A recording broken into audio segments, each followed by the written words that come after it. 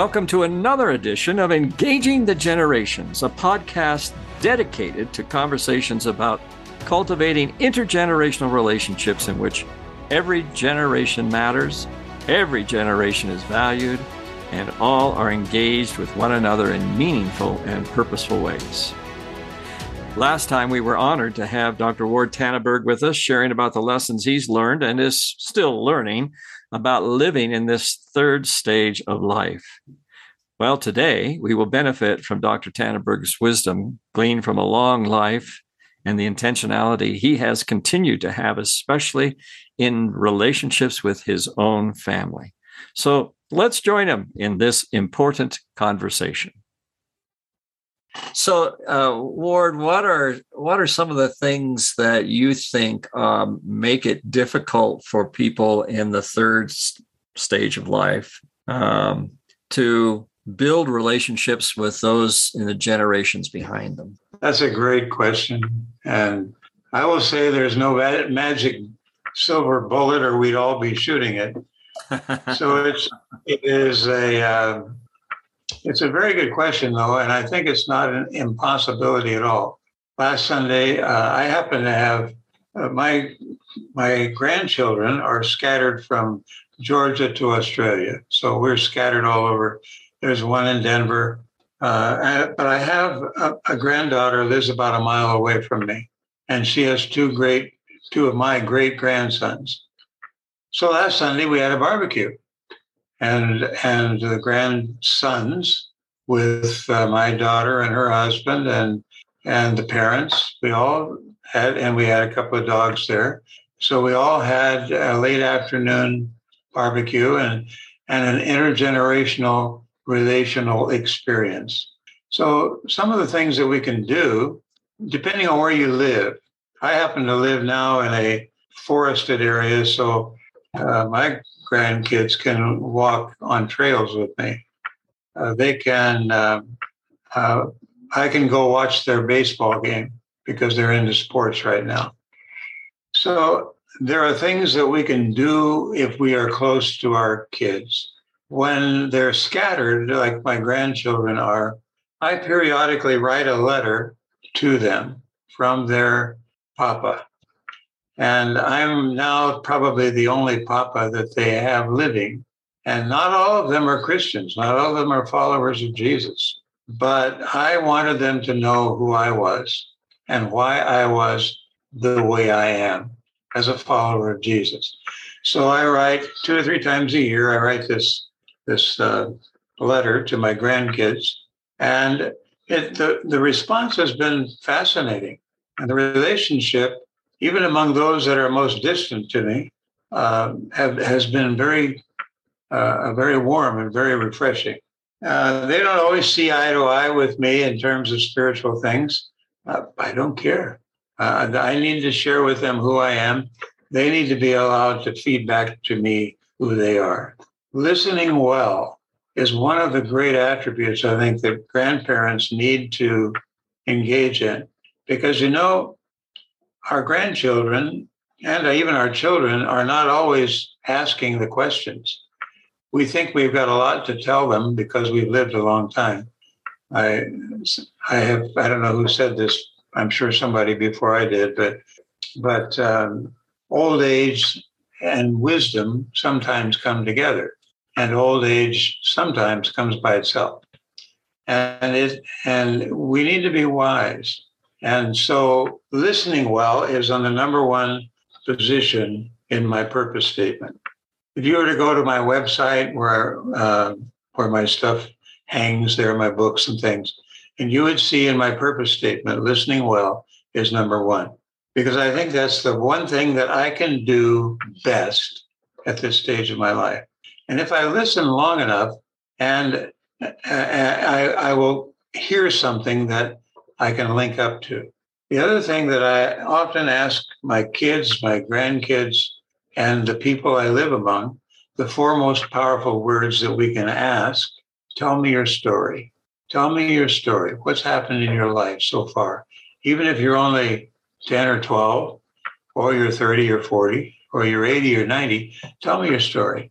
And that is an amazing opening because we all want to tell our stories. That's a great observation, Ward. I think that's really powerful, the listening well and telling your story. And by the way, that applies to any conversations we have with people in general, whether they're our grandchildren or family members or not.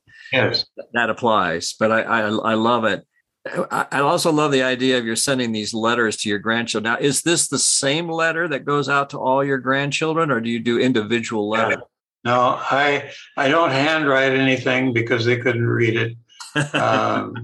I type my letters and I send out a letter. The same letter gets to everybody, and then they write back to me. Sometimes they don't, but sometimes they will write back and tell me their story, tell me what's happening. Building a stronger kind of stress-free relationship with people at our age, that's important. And we can do that by embracing their preferred modes of communication. So I had to listen last Sunday to my two grandsons. One is going to be 8 and one is going to be 11 this year. And so they had a belching contest. That was their way of, we think we can do better than you. And we said, okay, let's try it. And so the great grandsons and the grandpapa had a belching contest. I'm not going to tell you who won, but, you say, well, that's not communicating. Yeah, it is. It's because it's where those kids, that's where they were. And that opened up. It kind of creates a safe place too, doesn't it? Yeah, it does, because you're connecting in their world and with something that's funny to them. So I call it embracing preferred modes of communication. I think exploring common interests.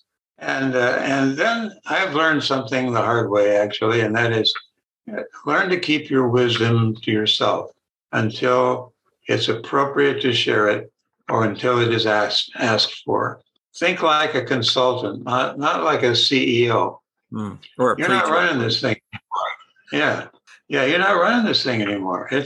You may think you're the patriarch of the family, and you are, but you have to not act like the king of the family. You are just the older fellow that they see every once in a while, and you're the older woman who reaches out. And my wife, when she was living, my grandkids all loved her. I mean, they liked me okay, but they loved her. And I would watch whenever they came in to our home. She always had something for them to eat, some fruit or some cheese, something. So then when she left, when she changed her address and went to be with Jesus, they came to our house and looked around, and I could see them looking into the kitchen to see if there was anything there. Had she left something? And so fortunately for me, I had a little something there for them. It wasn't the same. It was different because she did it with love. I did it because I knew they were going to need that. Yeah, you make it a point to relate to your kids, even if they're the adult. Like I have adult children. My daughter just retired this year, for goodness sakes. I can't believe I'm the parent of an older child like that. But you have to relate to your older child, and discuss older things, jobs, movies, politics, topics that are unrelated to your grandchildren. Things that remind them that you see them not as the parents of your grandchildren, but as your children, and that they love connecting with you as an adult. Yeah. My daughter went on her first date with me when she was maybe 13. She went. We made a big deal out of it, and she went on a date with me because I wanted her, and she knew this. I wanted her to have a good time, but I also wanted her to know what it was like to be treated appropriately by somebody of the opposite sex. So we're gonna have a great time. But it's going to be a date. It's going to be your first date. And she got all dressed up with her dress. That was cool. So there are things that if we just think about it, we think into our grandchildren's world, we think into our children's world, of the struggles and the things that they're going through, and that we can do our best to listen well. Yeah. And be there when they need us. You know, another thing that's happening to us today, Kevin, is that according to the Pew research, about a third of the generations are living together intergenerationally. So adult children are living with their older parents, or older parents have moved into their adult children. So I saw a cartoon the other day with these two older people standing in front of the door. Doors open, the kids are their adult children inside, and the caption below it says, "We thought it over and we decided we wanted to be your burden." so sometimes that's the way it is in the relationship. But the Pew research of this says that intergenerational living arrangements are on the grow in America. And do you see that as a good thing? That's a good question. And I think for the most part, the word is that it is a good thing. It depends on the parents and the grandparents and the grandkids, whatever's going on there. Perhaps it's the Lord's way of beginning to bring people back into family units again, since the Industrial Revolution and all has begun splitting all that up. Yeah. Mm-hmm. And you're right. I think it can be a good thing. I mean, there can be circumstances that could make it a negative thing. I mean, just maybe it's there are some circumstances, I'm sure, where it happens because of irresponsibility.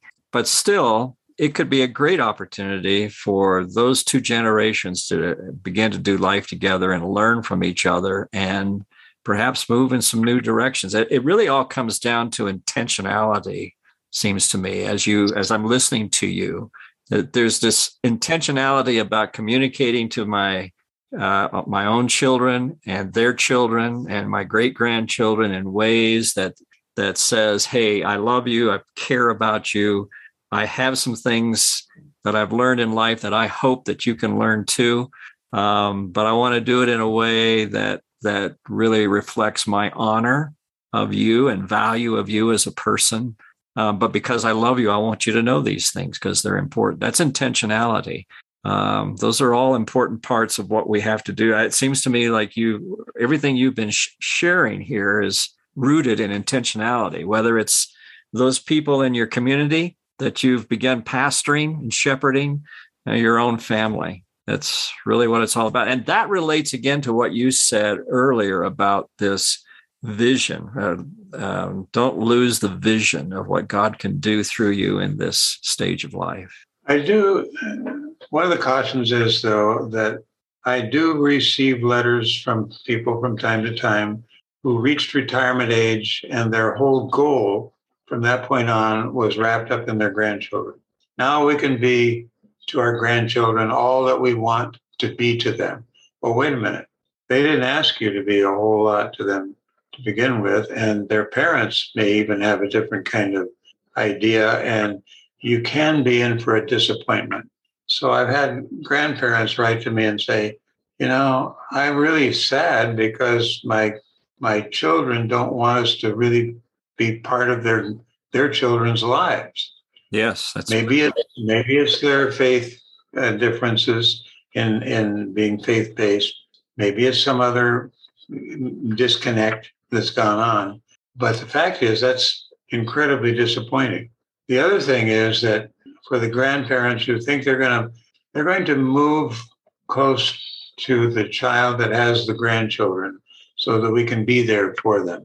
Well, then the child decides to move to Denver or to wherever, and you say, wait a minute, we came here to be with you. My wife and I talked about that a lot, and finally we said, we're just going to pick the spot that we want to live, and our kids can fly home and see us and their grandkids.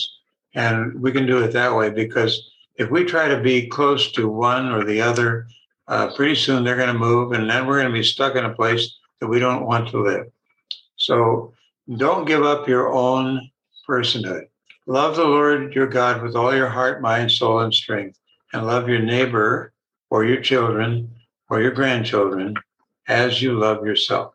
These are great words, Ward. I really appreciate your sharing. Our time is unfortunately gone. I wish we could spend a lot more, but maybe we'll do another session sometime and talk about some other things that are going on in this stage. Yeah. I really admire and appreciate the work you're doing with grandparents. And I know that for years you've devoted your life to this. Right. And you've been a very real part of so many people's lives. Thank you. So God bless you, Ken. Yeah. God bless you for the work. Well, thank you. And you've been an important part of that with CASA and the different opportunities that we had in meeting you. I remember the first time in Chicago. Well, actually, it wasn't Chicago. It was east of there. But I remember that those were some great times of just beginning to realize, hey, there's more than one of me out there that have interests in this generation and what we've got going on. So thanks for the work you've done and all that. It's good to see you again. Good to chat with you. And my pleasure. Look forward to doing more, I hope. So, hey, and by the way, I'm looking forward to that new book and maybe book series coming out. Hope it comes out soon. Thank you very much. Be sure to check out Dr. Tanneberg's website, where you'll find a list of the books he has written and can subscribe to his Perspective blog. Again, that website is www.wardtanneberg.com. That's Ward, W-A-R-D, Tanneberg, T-A-N-N-E-B-E-R-G. Feel free to also email Dr. Tanneberg at ward@wardtanneberg.com. I know he'd love to hear from you. Well, that's it for today. I look forward to another conversation with you about engaging the generations. Please invite a friend to join us. Until then, I'm Calvin Harper, encouraging you to be intentional and faithful in commending the mighty works of God and His truth to another generation. God bless.